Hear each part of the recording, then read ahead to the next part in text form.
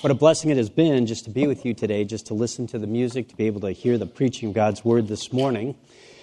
This evening, if you have your Bibles, will you please turn with me to the book of Psalm 78, and if you are able, would you please stand with me for the reading of God's Word.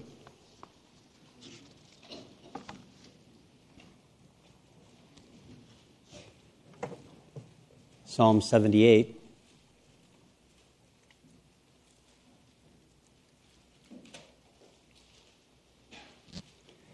Great to hear the turning of the pages. Some call it Baptist air conditioning. I like that. Psalm 78, the sacred historian records these words for us. It says, "Give ear, O my people, to my law. Incline your ears to the words of my mouth. I will open my mouth in a parable. I will utter dark sayings of old, which we have heard and known, and our fathers have told us. We will not hide them from their children, showing the generation to come the praises of the Lord and his strength and his wonderful works that he hath done. For he established a testimony in Jacob and appointed a law in Israel, which he commanded our fathers that they should make them known to their children, that the generation to come might know them, even the children which should be born, who should arise and declare them to their children." And then our text is found in verse 7 tonight, "that they might set their hope in God and not forget the works of God, but keep his commandments." May the Lord add his blessing to his word tonight. Let's pray together.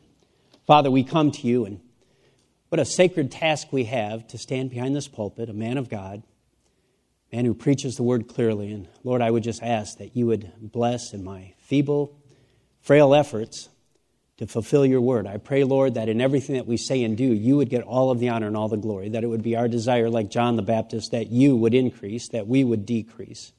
And Lord, I pray that our heart's desire, as we minister to the lives around us, that young people would set their hope in God.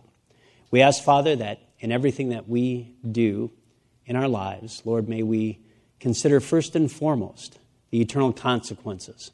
And I pray, Lord, that you would just use us now this evening. May our hearts be tender. May the Holy Spirit do a work in our lives. And we would thank you for this in Jesus' name. Amen. Thank you. You may be seated.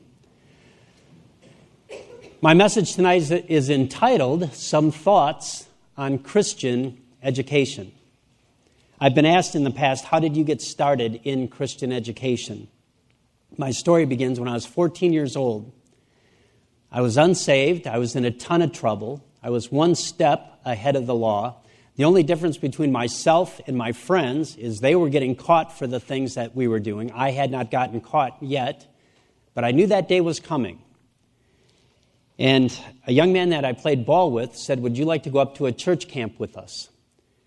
Now, I was Roman Catholic, and the only thing I could think of when he asked that question is, if I go up to that camp in northern Wisconsin, 2 hours from the Twin Cities of St. Paul, Minneapolis, the cops can't find me there.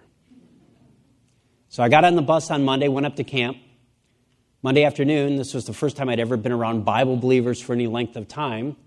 There was Bible teaching, Bible preaching. Monday evening, there was a campfire service, and the message in front of the campfire was the reality of hell. Hell is real. It's a place prepared for the devil and his angels. If you don't know the Lord Jesus Christ as your personal Savior, this will be your eternal destiny. Got up on Tuesday morning. This was unusual to me, to sit around a table with other believers, with believers, not myself, and listen to them talk. They would say things like, "I was reading my Bible this morning." I just looked at them like, "You were reading your Bible this morning." Somebody else said, "I was praying today," and it was as if the Lord said, "I thought you were praying, and God spoke to you." All day Tuesday, the same activities, Bible teaching, Bible preaching, Tuesday night, the campfire service, the reality of hell. Wednesday, the schedule was a little bit different. In addition to the other activities that we had, Wednesday evening, we came to an independent fundamental Baptist church for the midweek service. And all the way into that church service and all the way back, I kept asking my camp counselor, how can I know that I'm saved? I was Roman Catholic. I knew the Passion story. I knew the Apostles' Creed. I knew the story. And that night, July 10th, 1974, I asked the Lord Jesus Christ to save me, to accept me into his kingdom, to forgive me of my sin, to make me a new creature, to redeem me as one of his own. That fall, I went back to our public school, and as a new believer, with starts and stops, with all of the problems that a new believer has trying to live out his faith. I would try to witness to my friends, and some days I would get bold and I would carry my Bible with me to class so that they knew I was identified with the Bible. And they would say things like to me, like, "Are you a Jesus freak, Tim? Are you going to sit in the lunchroom and not talk to us?" One asked, "Are you a Bible salesman?" as I carried my Bible with me. And after a year's time of trying to be a witness to my friends in the public school, I went to my dad, who is Roman Catholic, and I said, "Dad, I would like to go to a Christian school this fall." And he said, "That is great." And then he listed the Catholic schools in the St. Paul, Minneapolis area he'd like to send me to. "Do you want to go to Cretin?" He named some others. I said, "Dad, you don't understand. I would like to go to Fourth Baptist Christian Day School in Minneapolis." And he said, "Oh, if that's what you want, I can't pay for that. You'll be on your own." And all I heard him say was, "Yes, you can go to a Christian school." I went out that summer and got a job, enrolled myself in Fourth. Every single month when the bill came, it came with my name on it. I wanted to be in the type of Christian school that you have here, and I was willing to pay my own way to go there. The next year, Sue and I graduated from Rosemount Baptist Schools, and then we went down to Bob Jones University. And I must say, you're looking at somebody who's pretty gifted. It took me 7 years to get a 4-year degree from Bob Jones. I finally graduated magna cum laude. Takes a minute. It was so bad that after 7 years of being on that campus, we had a professor who had been conscripted into Adolf Hitler's army when he was 14 years old. And I had him for 3 classes. I had him for an orientation class. He wouldn't have known me there. I had him for a philosophy class, and then I had him for a German class. And after seeing me on campus for 7 years, finally coming to graduate, they said, "Now walk up on the platform, see your dean. He'll hand you the container that you put your diploma in. Make your way off the platform and find your seat." As I walked up to him to get my diploma, he looked at me and said, "Well, I never thought I would see the day." And I thought, all right, way to encourage the troops on the way out of here. Then I taught in South Carolina for 2 years, taught in Indiana for 3 years, and then the Lord moved us up here to Michigan.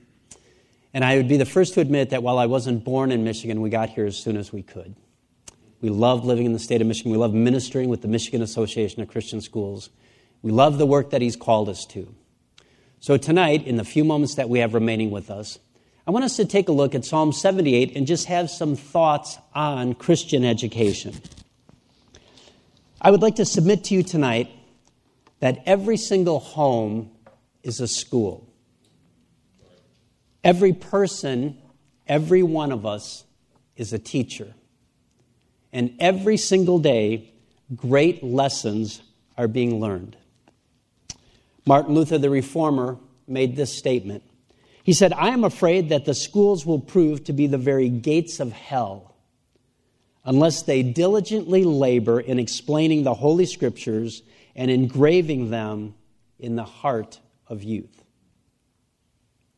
You are blessed to have Fostoria Baptist Academy here. You are blessed with the teachers that invest in your children, not just in this generation, but in the next generation to come. You are blessed to have a pastor with a burden for Christian education. You are blessed beyond measure to have the opportunities that you have here. So tonight, let's take a look at Psalm 78 and see what the psalmist has for us. Verse 1 says, "Give ear, O my people. Incline your ears to the words of my mouth." What is the psalmist saying here? What's he saying to the listeners? He's saying, listen to me. Listen to me. Why does he have to say that? Because we know in every single generation there are voices to tell young people, listen to me. Listen to me.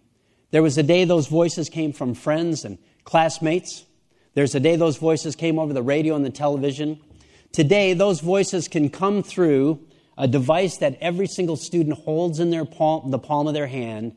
And if they listen to those voices, it can ruin their life. They can make choices with their life that will alter their destiny forever. And so the psalmist is saying, listen to me. I have one grandchild. And when I need to get his attention, I have to say, look right at Papa. Listen to me. Look me in the eyes. Listen to what I'm about to say. We need to get the attention of this generation and the next by saying, listen to me. Too often in life, we get thick with thin things. Stuff that really doesn't matter in light of eternity. Let me ask you a question. Who won the World Series 8 years ago? I don't know. Who won the Super Bowl 12 years ago? I don't know. It's got to be important. People miss Sunday night church to watch the Super Bowl, right? Let me ask you another question. When you were in school, who was your favorite teacher? Can you think of one? Did you have a favorite teacher? Who was it? Tell me one. Tell me a name. Who was it? Anyone? Who was it? Mrs. Yardley. What did we learn from her? Amen. And so typically when I ask that question, what I hear something about their character. I hear something about the person that they were. They cared for me. They helped me. They mentored me. Very rarely do I hear, well, they taught me Pythagorean trigonometry or something like that. But they say they were a good person. The teacher that I think had the most influence on me, I was in 7th grade. I looked at my class schedule, and it said, World Geography right after lunch. Can you see anything wrong in triplicate with that statement right there? 7th grade, World Geography right after lunch. Her name was Mrs. Stapp. And she was a disciplinarian. She was an authoritarian. She was a wonderful teacher. Very first day of class, she gave rules for her classroom. Show up on time, do your homework, don't eat any food in class, make sure that you pay attention and take notes in class. So she started her class and she said, we're going to begin looking at world geography. And world geography begins with the Tigris and Euphrates River. It's called the Fertile Crescent. And then it makes its way down into Palestine, Israel. She said, did you ever wonder why every single night on the news you can hear something from the Middle East? And she said the reason for that is there was a man by the name of Abraham, and he was old. I thought, this has got to be on the test, so I'm writing down Abraham was old. And he had a wife named Sarah, and she was old too, and they couldn't have children. And so Sarah said to Abraham, take my handmaid Hagar and have a child with Hagar, and that child's name was Ishmael. And then he was told that his wife Sarah would have a child, and that child's name was Isaac. And Ishmael became father of part of the Arabic race. Isaac became part of the Jewish race, and they live at enmity one with another. A couple of years later, I went up to camp, and at the church camp, I got saved. Became a member of First Calvary Baptist Church. Attended Sunday school. I remember walking down into Sunday school. We had it in the library area. And our Sunday school teacher one Sunday said, our lesson today is on the life of Abraham. Abraham was old. I've heard this story before. And he had a wife, her name was Sarah. And as he taught that lesson, it dawned on me that Mrs. Stapp taught a Sunday school lesson in South St. Paul Junior High. 3,000 junior high students in 6 buildings on one campus. Think about that, 3,000 junior high students. That is the definition of gross ignorance. And she taught a Sunday school lesson. Not because it was in the curriculum, but because it was the right thing to do for the subject that she had. Mrs. Stapp had memories of me. One of her rules was no eating any food in class. So as I mentioned, I had it right after lunch, and I hadn't finished the half a bag of M&M peanuts that my mom had put in my lunch that day. So just as I walked into her classroom, I threw the last part of those peanuts into my mouth. Now here's a little tip for you listening at home. Junior high kids cannot eat or chew M&M peanuts silently. So as I was sitting at my desk chewing my M&M peanuts, she said, who's eating in my class? And she walked over and she squeezed my cheeks and she said, are you eating food in my class? And I have this nervous reaction of just laughing out loud when I'm in big trouble. And I blew those partially eaten M&Ms all over the classroom. She said, you can clean those up afterwards.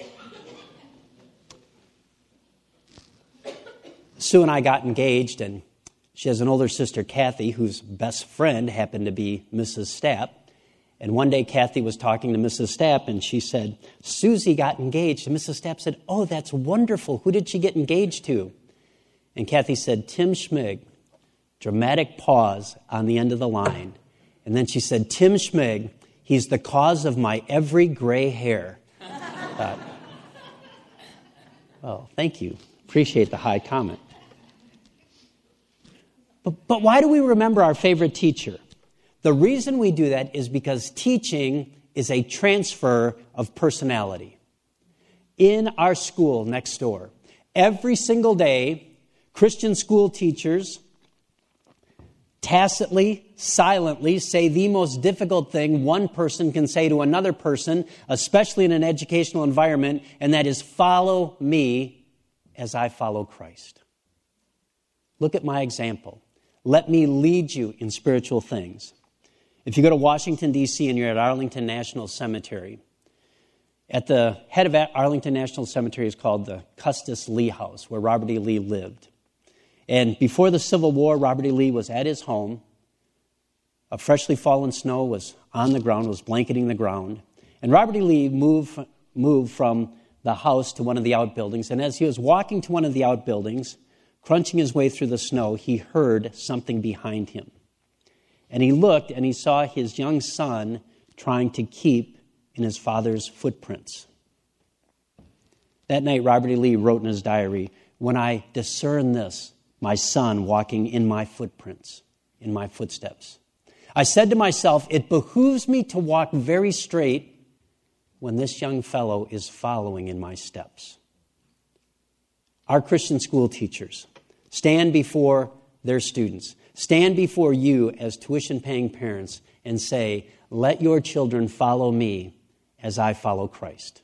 Let me be a godly example and a good example of a good example to them. Matthew chapter 10, verses 24 and 25 says that he be as the master and the servant as the Lord. Your children assimilate the life, the attitudes, the spiritual nature of their teachers. What better atmosphere in 2021 to have your child in than in a Christian school, in Fostoria Baptist Academy? One of the favorite maxims that the Puritans had is the father is the mirror by which children dress themselves. The children look at dad, they want to be just like dad. They look at dad, they want to talk like dad, they want to be like dad, and they look to dad as the example. Verse 2 says, I will open my mouth in a parable, I will utter dark sayings of old, which we have heard and have known, and our fathers have told us. The Bible is telling us that the primary instructor in the home and in spiritual things should be the dad. The only problem is sometimes dads kind of miss the mark in teaching the great lessons of life. At the church and Christian school that we were at, we had one of the teachers, she is a kindergarten teacher, and she was out at recess, she was pushing the kids on the swing, and something distracted her. And the kid came back on the swing a little bit quicker without her being aware of it, and her wrist got bent back. And so she went to the doctor, and the doctor said, your wrist isn't broken, the tendons are a little bit tender. He said, what we're going to do is we'll put this plastic splint on your arm. It'll hold your wrist firm. We'll wrap it in an ace bandage, and we'll put it in a sling. So she showed up at church, arm in a sling. Ladies would look at her, and they would say, what happened to you? And she would tell the story. She was pushing the kid on the swing. He came back, and she wasn't prepared for it. She went to the doctor, and the doctor says, if I keep this splint on here and keep my wrist immobile, it should be okay. She said, every single lady said something like this. Is John helping out at home? Can I come over and make a meal for you? Can I come over and do laundry? Can I clean for you? What can I do to help you out? Every single lady looked at her, and their hearts felt compassion for them. She said, this was her story, she said she came to church, and men would see her arm in a sling and say, what happened to you?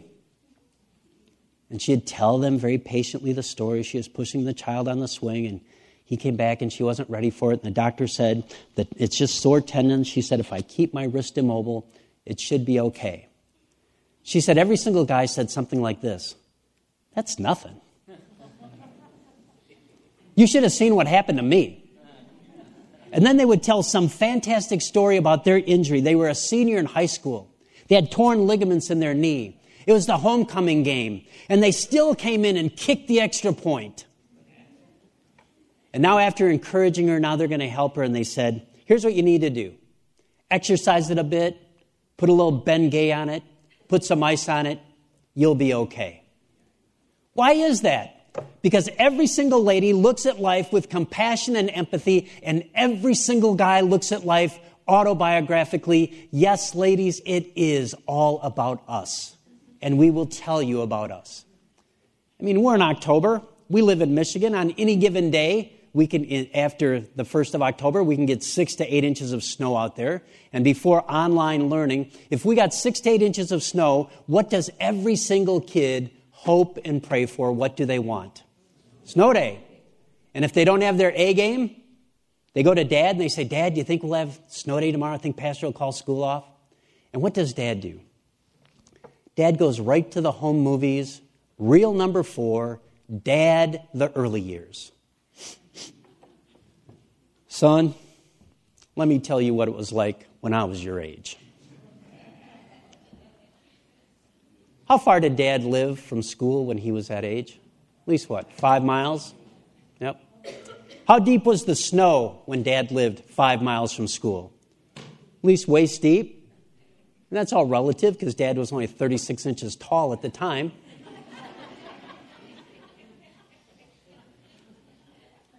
And the best part, what was the terrain from Dad's house to school? Uphill. And if he's a good dad, both ways. We built them tough back then. Dads need to get away from teaching autobiographically. The Lord said to his disciples, lift up your eyes, look on the fields, for they are white already to harvest. Pray ye the Lord of the harvest, that he will send forth laborers into the harvest. Look on the fields, look on the people that are out there as opportunities for the Lord Jesus Christ. Don't look at them as somebody who can be the audience for your autobiographical story. Go there and tell them the greatest story that's ever been told, the story of the Lord Jesus Christ, so that you can be like John the Baptist and say, he must increase. I must decrease. It is not about me. So verse 3 says, it is the job of the Father to teach. And if you open up your Bible to the book of Proverbs, you will see that the first third of the book of Proverbs is a father appealing to his son and pleading with his son. Every chapter begins, my son, my son, my son, listen to me, my son. When you see this social setting unfold before you, flee, get away from it like a bird from the fowler. When you see friends that want to say, hey, put everything together, let's have a league together, he's saying, get away from that. It is a father's plea to his child to listen to him, to listen as the events of life unfold before him, to stand and do what's right, to have a heart for the Lord Jesus Christ. So a good dad uses every opportunity to teach. A good dad places his child in an environment where godly Christian education is the coin of the realm, and it happens on a regular, daily basis. So we know that we're supposed to have our child in a godly environment. How do we teach? What's the method that we teach? Look at what it says. Verse 4 says, we will not hide them from their children, showing the generation to come the praises of the Lord in his strength and the wonderful works that he hath done.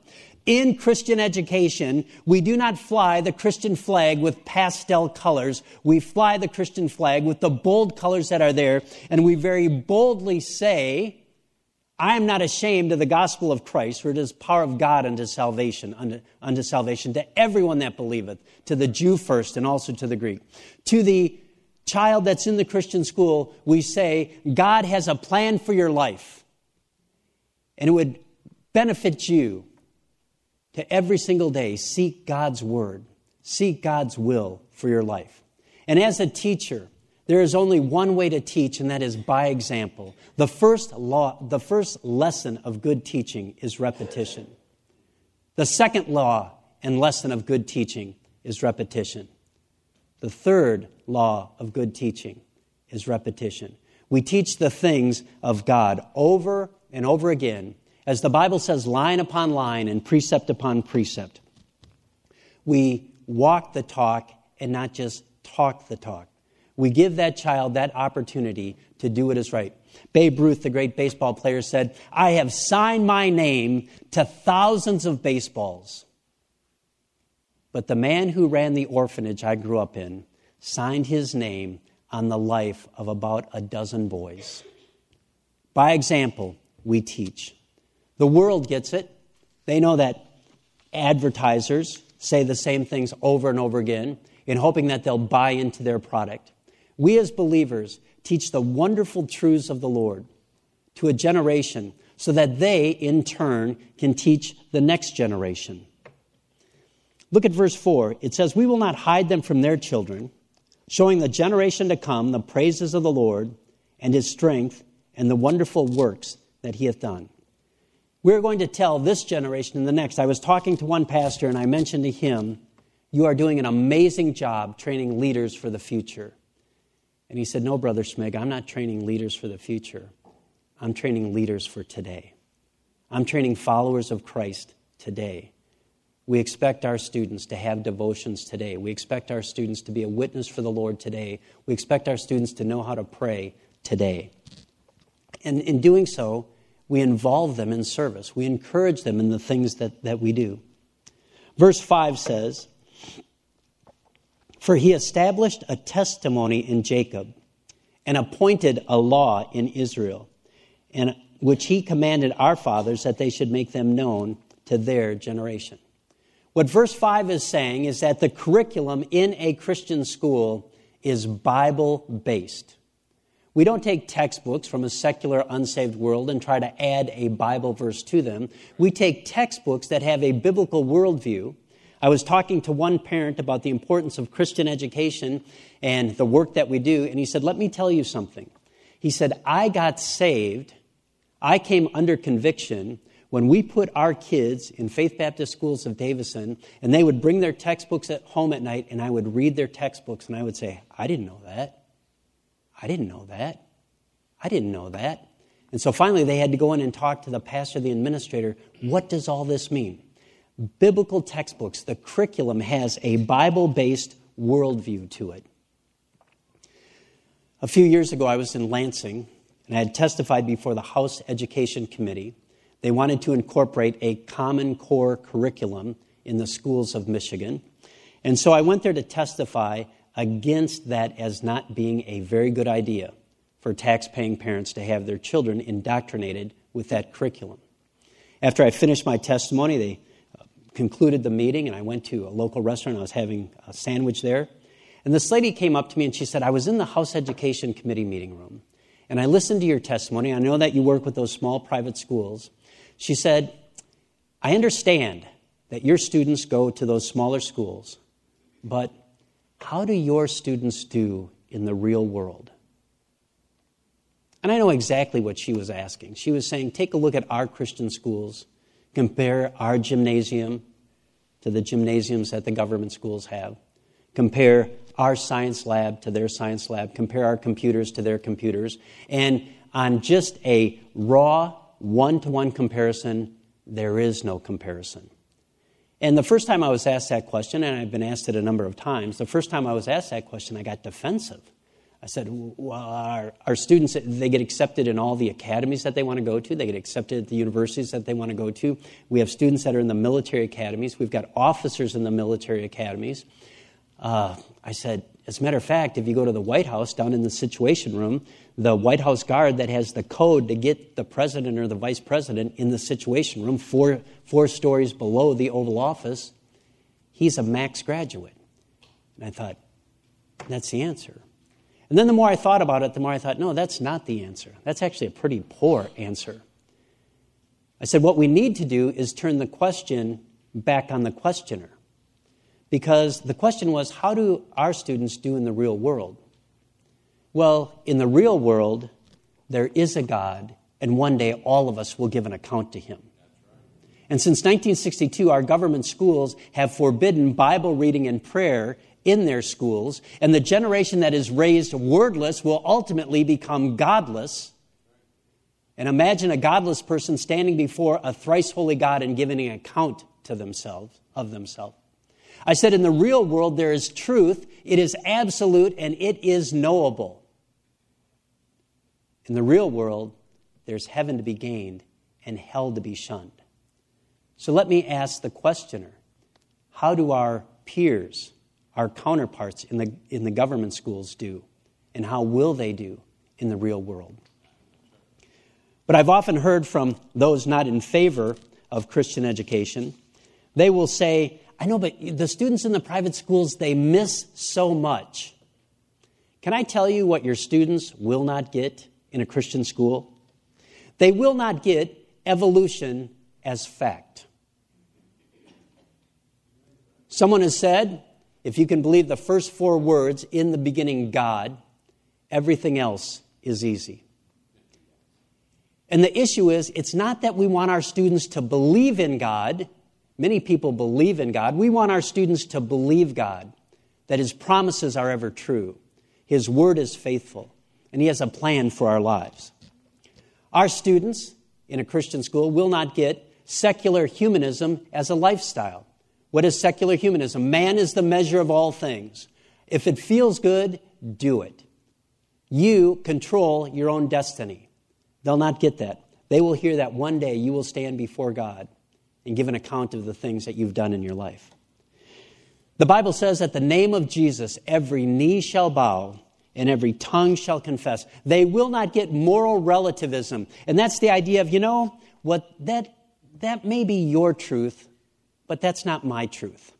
I have my own set of standards, and if it's true for me, and I have friends, maybe they're confused about their human sexuality, and they're good people. Are you telling me that they're not good people? They'll not get moral relativism. They'll not get the idea that I can build my own truth and I can tell my own truth. They will get the truth that says, sanctify them through thy truth. Thy word is truth. To the law and to the testimony, if they speak not according to this word, it is because there is no truth in them. Let God be true and every man a liar. Any teaching that is contrary to the principles of this book is truth that will ultimately end that soul in error. What they'll not get in a Christian school is deviancy as normal or acceptable. You'll not find in our library books like Heather Has Two Mommies. They will find that God created them, made them male and female, in the image of God made He them, and that God's specific design for life is that we were created with a distinct purpose and distinctions between the sexes.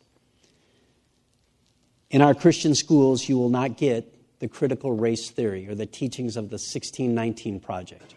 What they'll get is that we as a nation have been providentially blessed beyond any imagination. And when you listen to the secular humanists today that want to recreate the world in their own thinking, like every other nation and every other philosophy, every man is going to do that which is right in his own eyes. Pastor mentioned this morning that the heart is deceitful and above all things desperately wicked. Who can know it? We look back on our history, and we have been blessed with people, not all of them perfect, not all of them saved, not all of them Bible believers, but God in His divine providence has blessed us like no other nation in the world. We're still the envy of the world, as flawed and as imperfect as we are. And people say that according to an ideal standard, we are not perfect. And I would say, compared to what other nation? Compared to what other civilization? Verse 6. Let's take a look at verse 6 and look at how we are supposed to teach and the benefits of our teaching. Verse 6 says that the generation to come might know them, even the children which should be born, who should arise and declare them to their children. At our educators' convention, every year we try to bring in different people who can help our schools. We will bring in curriculum, textbook people. We bring in science teachers. We bring in professors from the different colleges and universities. We bring in insurance people for the schools so that they can do comparisons to make sure they're saving as much money as they possibly can. One year we brought in a financial person, financial advisor. And between one of the sessions, he said, Brother Smig, I want to ask you about something. He said, have you ever thought of setting up a trust fund? I said, no, not really. What should a trust fund do? And he said, well, what you do is you set aside your money in a trust fund, and you don't spend it, and it builds interest so that one day your children can have benefits from the interest in that trust fund, and then down the road your grandchildren can have interest in that trust fund, and even your great-grandchildren can benefit from that trust fund. And I listened to everything that he said, and I think of Psalm 78, and I want you to take a look at how many generations benefit from Christian education. Turn with me and look at verse 3. We have heard and have known, our fathers have told us.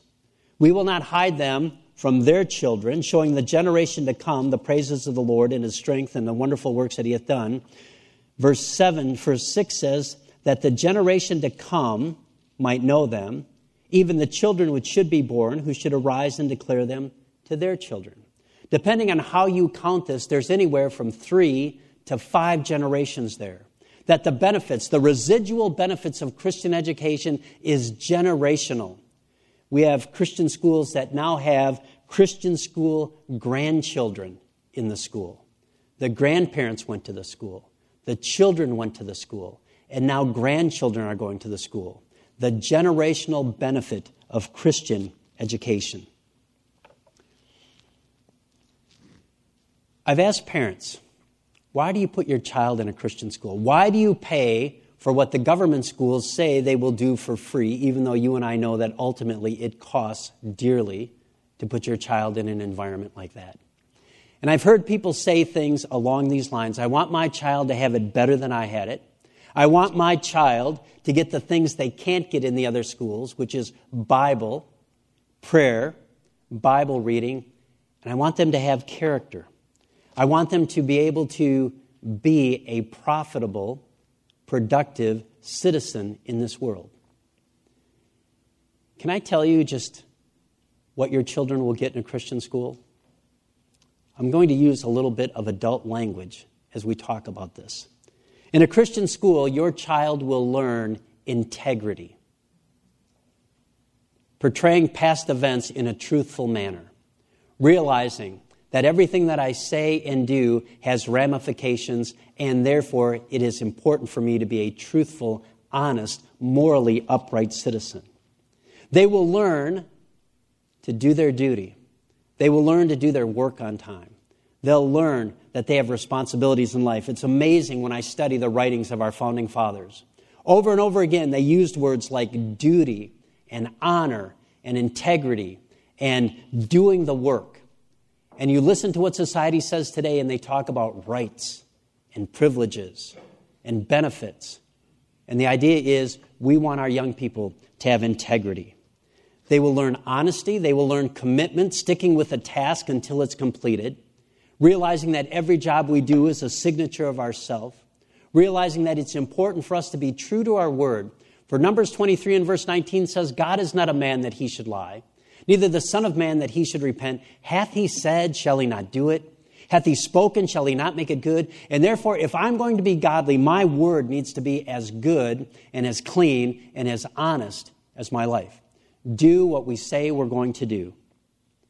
And they will learn the principle of perseverance, sticking with it, being honorable, having integrity, having that godly commitment to a good and worthy cause. Those are just some of the reasons why parents place their child in a Christian school. So the whole purpose is found in verse 7. Why do we have a Christian school? Verse 7 says that they might set their hope in God and not forget the works of God, but keep his commandments. Proverbs chapter 1 and verse 17 says, the fear of the Lord is the beginning of wisdom.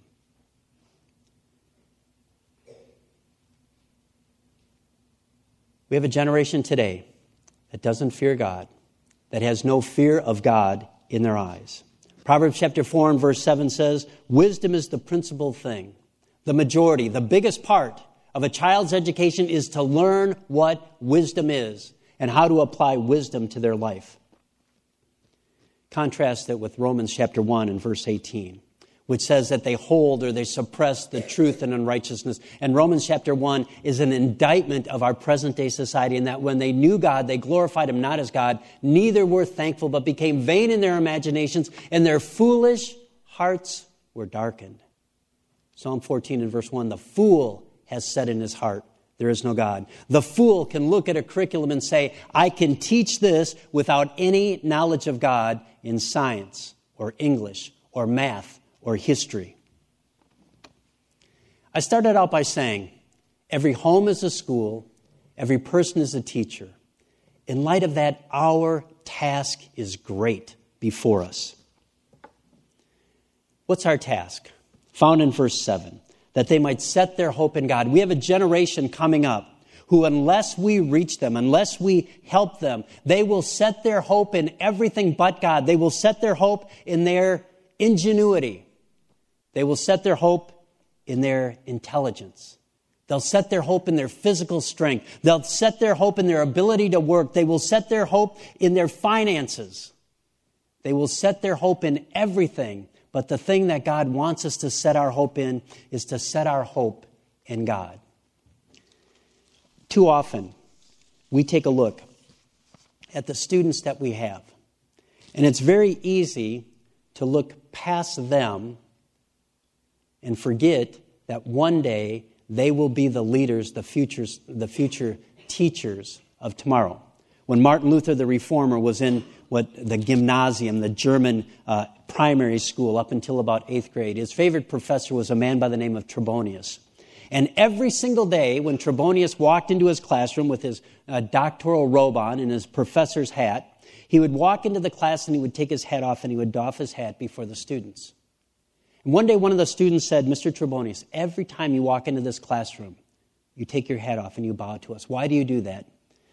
And he responded, the reason that I'm doing that is because I'm walking into the presence of so many future burgermeisters and ministers and businessmen. He saw them for what they could be. He saw them for the potential that was there in their lives. Do we see our students for the potential that they have? There's a man by the name of Edward Kimball. Edward Kimball was a Sunday school teacher in Boston, and one day, a young man walked into his Sunday school class. The man had never really been in Sunday school before. He didn't know what was going to go on, and Edward Kimball handed him a closed Bible and said, our Bible lesson today is in the book of John. And the young man took the Bible and frantically looked for the book of John. The students around assessed the situation, got Mr. Kimball's attention, and Mr. Kimball handed him his open Bible to the book of John and took the young man's closed Bible and proceeded to teach the lesson. The next Saturday, Edward Kimball was sitting at his kitchen table preparing his lesson for the next day. When he said it was as if an audible voice told him, you need to go visit that young man. He works at Holton Shoe Store in downtown Boston. Edward Kimball thought it was a prompting of the Lord, so he got up from his table, made his way to downtown Boston, and just before he got to the Holton Shoe Store, he started to have thoughts. And he said, what if I walk into the shoe store and the boss gets mad at me and that young man because I'm taking time away from him doing his job?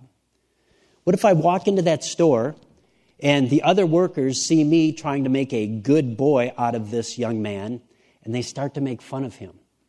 What if I walk into the store and the young man doesn't want to be seen with somebody who just taught his Sunday school class? And all the while Edward Kimball was having this debate in his mind, he walked right past Holton Shoe Store. When he realized what he had done, he walked in, saw the young man in the back, stocking and shelving shoes.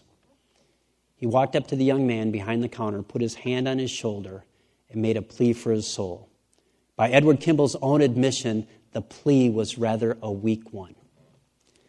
Years later, D.L. Moody recounted that moment like this. He said, when I was in Boston, I used to attend a Sunday school class. And one day I recollect my teacher came around behind the counter of the shop where I was at working, and he put his hand on my shoulder and talked to me about Christ and my soul. I had not felt I had a soul till then. I said to myself, this is a very strange thing indeed. Here is a man who never saw me till lately, and he is weeping over my sins, and I never shed a tear about them. But I understand now what it is to have a passion for men's souls and to weep over their sin. Folks, every single day, the potential next D.L. Moody sits in our Christian school classrooms. Maybe the next Fanny Crosby. Maybe the next Billy Sunday. Maybe the next missionary that we can add to the mission board that's out there. We need to see the potential in the students that are there and to encourage them in the work and the calling that our Christian school teachers have. To encourage them in the things that they are doing to try to train this generation and the next. So what can we do? The world out there, they can only teach secular education. That's all they've got. We have the great blessing of teaching an education so that people, young people, will set their hope in God. The education of the heart is the heart of education. It's what we do. It's what we're about. And we educate young people in the very best things that one day they will stand before God. So you need to prepare to meet your God and realize that in everything that we do, we will give an account to God for what we've done. So let's do it heartily as unto the Lord. Let's live our lives full force for God and for His glory. To the teachers that we have here, can I challenge you with being an encouragement to our Christian school teachers? If you have a garden, bring vegetables to them. Send a note of encouragement now and then. Give them a gift card to Starbucks or maybe a restaurant. Just a word to say we're thankful for what you do. We're thankful for the ministry that you have here. Those are the heroes that walk among you today. In just a few weeks, you're going to have a missions conference here. Can I submit to you that you have missionaries walking among you every single day? This is our Jerusalem. This is what we're trying to do to reach this generation and the next for the Lord Jesus Christ. We can be an encouragement to them. The Bible says, as we have therefore opportunity, let us do good unto all men, especially unto them that are of the household of faith. It's within our means to do it. The poet put it this way: when I stand at the judgment seat of Christ, and He shows me His plan for me, the plan of my life as it could have been, had He had His way, and I see how I blocked Him here and I checked Him there and I would not yield my will. Will there be grief in my Savior's eyes? Grief, though He loves me still? He would have me rich, and I stand there poor, stripped of all but His grace, while memory runs like a hunted thing down paths I cannot retrace.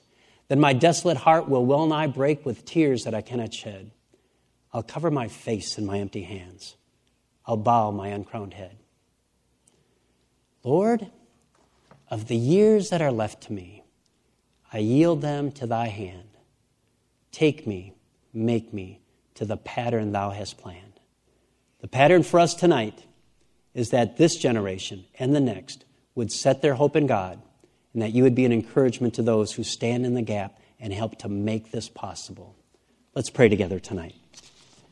Father, thank You so much for the opportunity that we have to open up Your Word.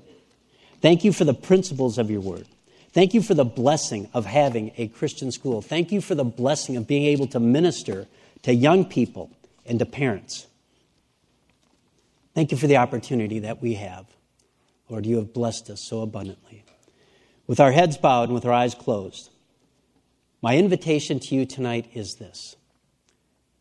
Would you take on our Christian school teachers to be an encouragement to them, to pray for them on a regular basis, to show acts of kindness to them as they stand in the gap? These are missionaries standing right among you. And they are a blessing to us and to our students, to the parents and the families that send their child to the Christian school. My challenge to you is, will you take the challenge and be an encouragement to this generation and the next? Father, I ask that You would help us